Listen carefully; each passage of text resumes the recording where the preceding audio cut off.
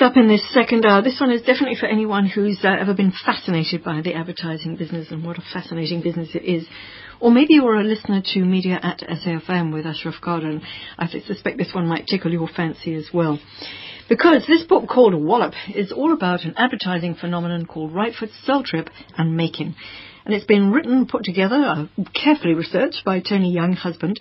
And she is based in Prince Albert, so we got her on the line from there. Hi, Tony. Hi, Nancy. How is Prince Albert? Hot. We're in the Karoo. Yes, absolutely. Is it a very fertile place from which to be writing? And were you living there since you've written this book? I was living here. I wrote the book. It took a year, and I've been here for 18 months. Okay. Well, congratulations. So Thank you. Took a year. Interesting. What I really want to know is how did it come about? I mean, I know that you're a journalist of some substance. You've worked in many different places. But how did you get to be writing a book about advertising? Well, I quite honestly knew nothing about advertising, but when a former boss and friend of mine, Jane Raffaele, heard that I was moving to the Karoo, she was convinced that I'd starved to death because surely there's no work in the Karoo. And dear Jane, always looking out for me, introduced me to Bob Rightford, who is an old family friend of hers. And Bob had said to her he was looking for somebody to help him write a biography about his company, Rightford, Searle-Tripp and Makin. So Jane put the two of us together.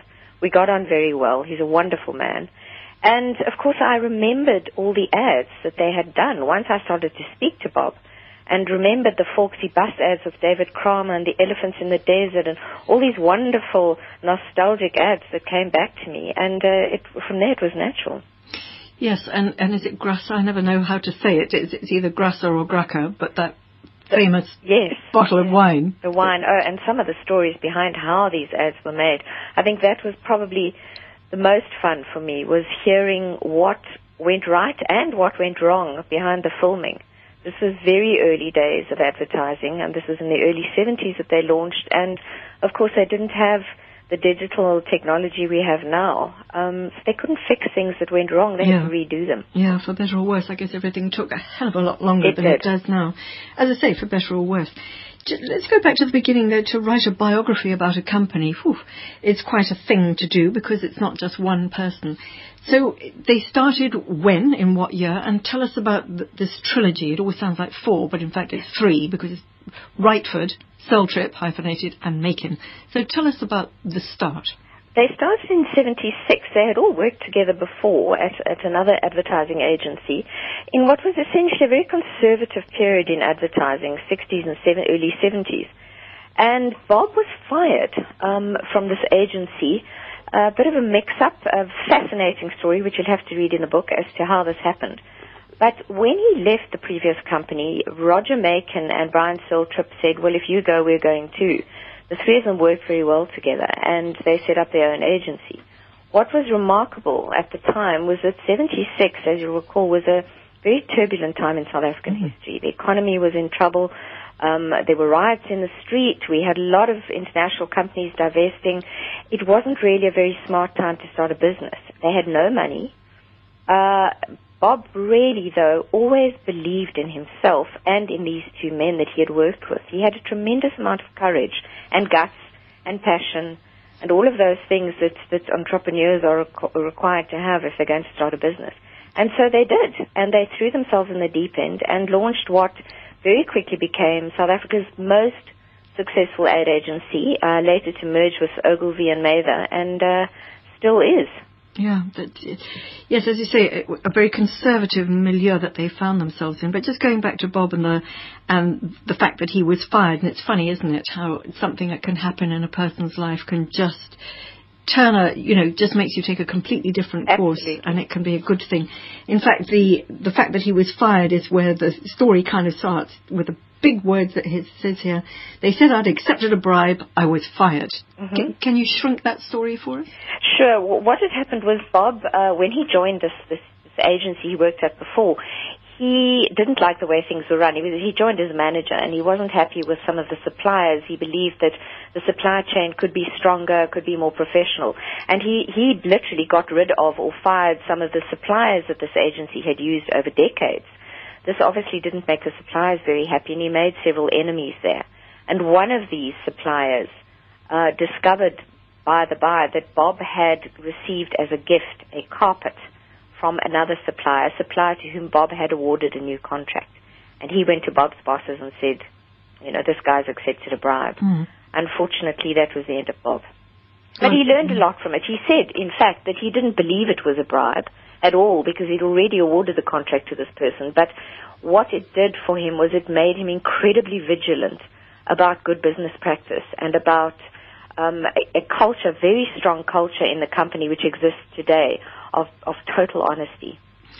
Yeah, well, a bit of a magic carpet, really, because it's what led him on to doing all sorts of other things. Absolutely, it was a catalyst. I think he still got it somewhere in the book. Yes, he does. In his study.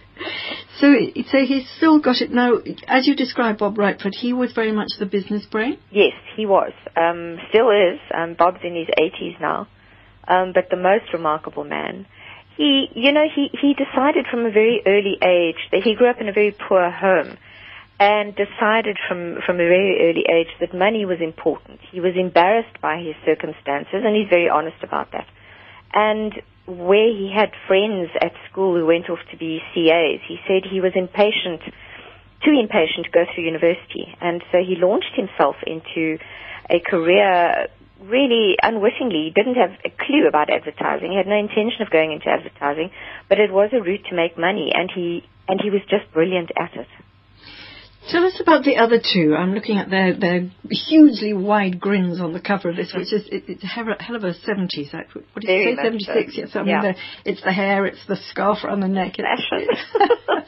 Tell us about the other two. Tell us a little bit about Searle-Tripp. Brian, he was the creative. He was a creative head, exactly as you imagine creatives to be. Could be very sulky, temperamental, incredibly hardworking. People who worked for him were expected to work 36-hour shifts non-stop because he himself did that. But he very much led from the front. He believed in that. He believed that the only way to really produce a good product was to lead and to show to your team what could be done.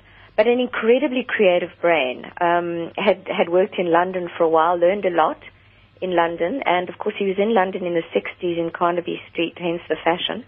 Brought all of that back to South Africa. But, very, very clever man. And Bob gives him a lot of credit, as do many of his colleagues who worked with him.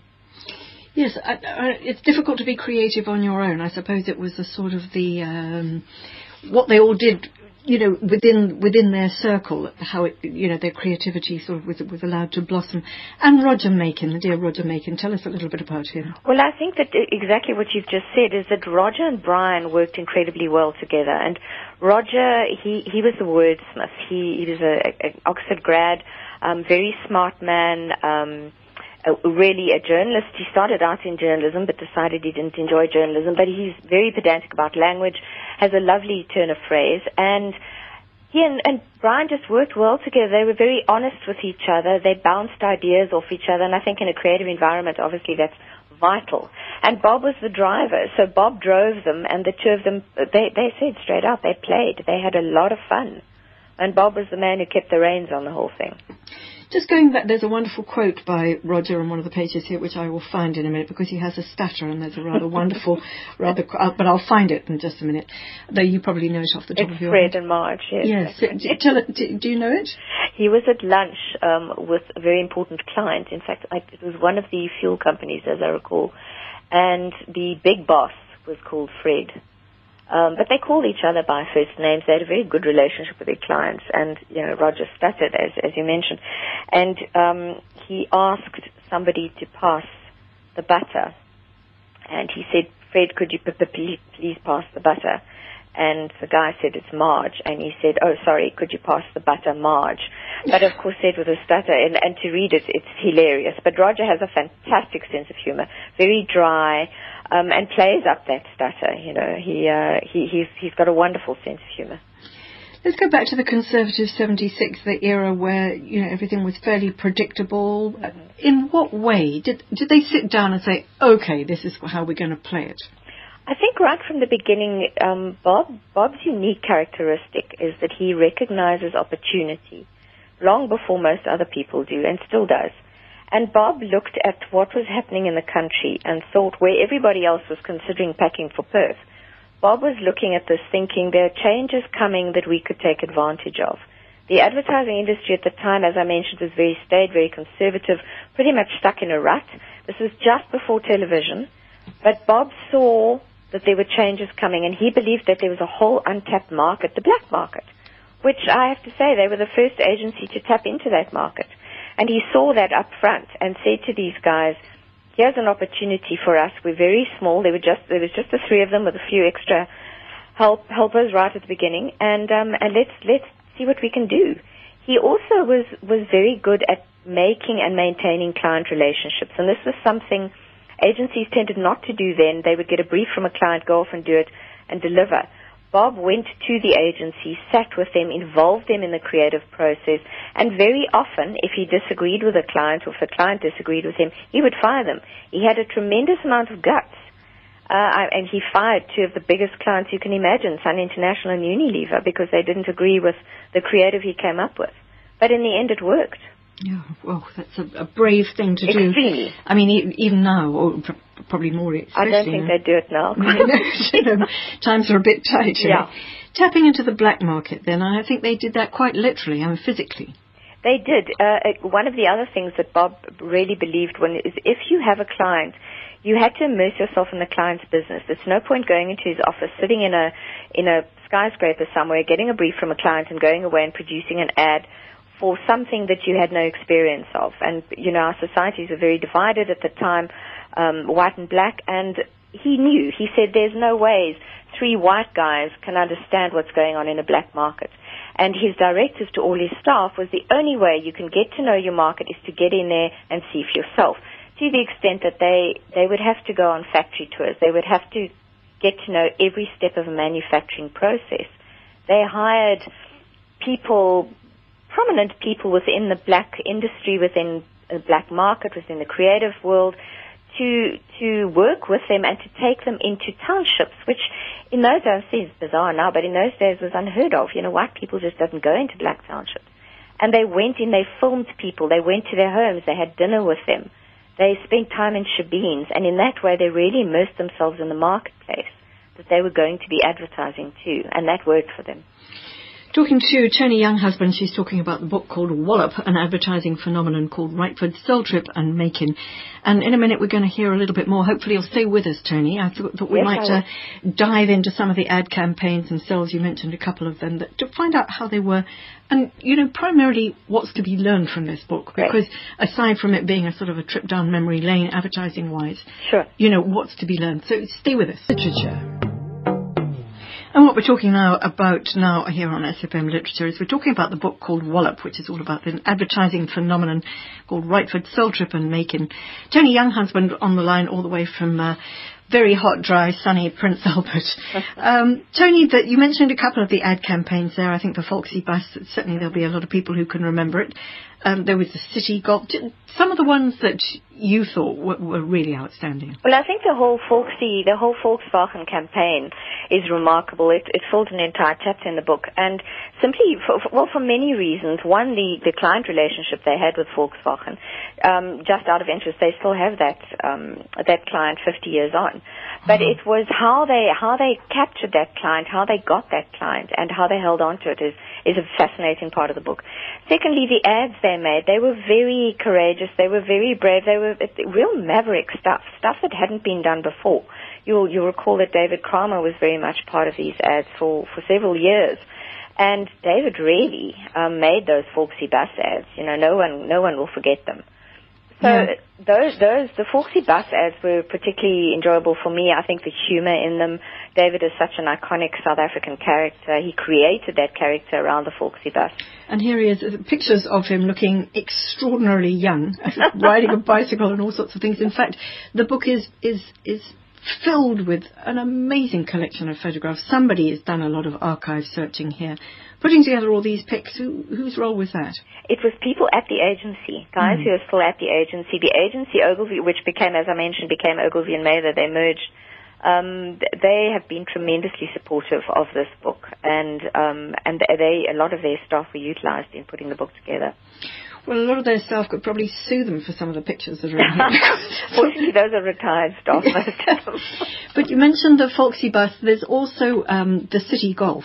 Is it the City Golf? The City Golf was an incredible story. I mean, that's probably, I don't know if it's ever been repeated, but it's one of the first, certainly the first time that I'm aware of where an agency created a car. Now, this sounds very strange, but what had happened was Germany had decided to withdraw the Golf in South Africa, the Golf that existed at the time, because they wanted to upgrade and come out with a smarter, more expensive model. South African Volkswagen felt they couldn't afford to do this because they didn't have an entry-level car.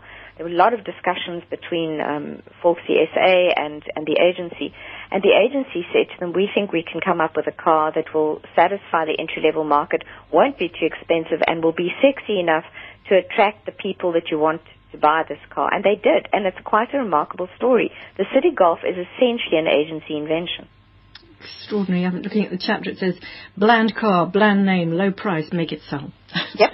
Somehow they just did it. Most importantly of all, what's to be learned here from the advertising profession now, which we hear a huge amount on media at SAFM all over, the advertising brigade are sort of in a world of their own. What can we learn? Somebody described this book or the passion that these guys as being hugely contagious, sort of infectious. Their enthusiasm, their passion, their just drive for the whole thing is very infectious. What do you think today's advertising profession can learn from it? I had a lot of interviews with people who are at Ogilvy now and people who, in fact, have been there the whole time from the days of Bob and Roger and Brian and are still there.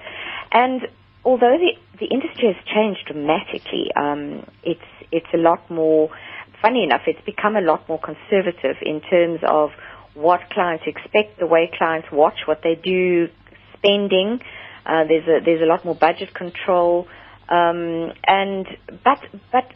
I think that what people now can learn is that you can't get anything right unless you really believe in yourself and throw an enormous amount of passion into it.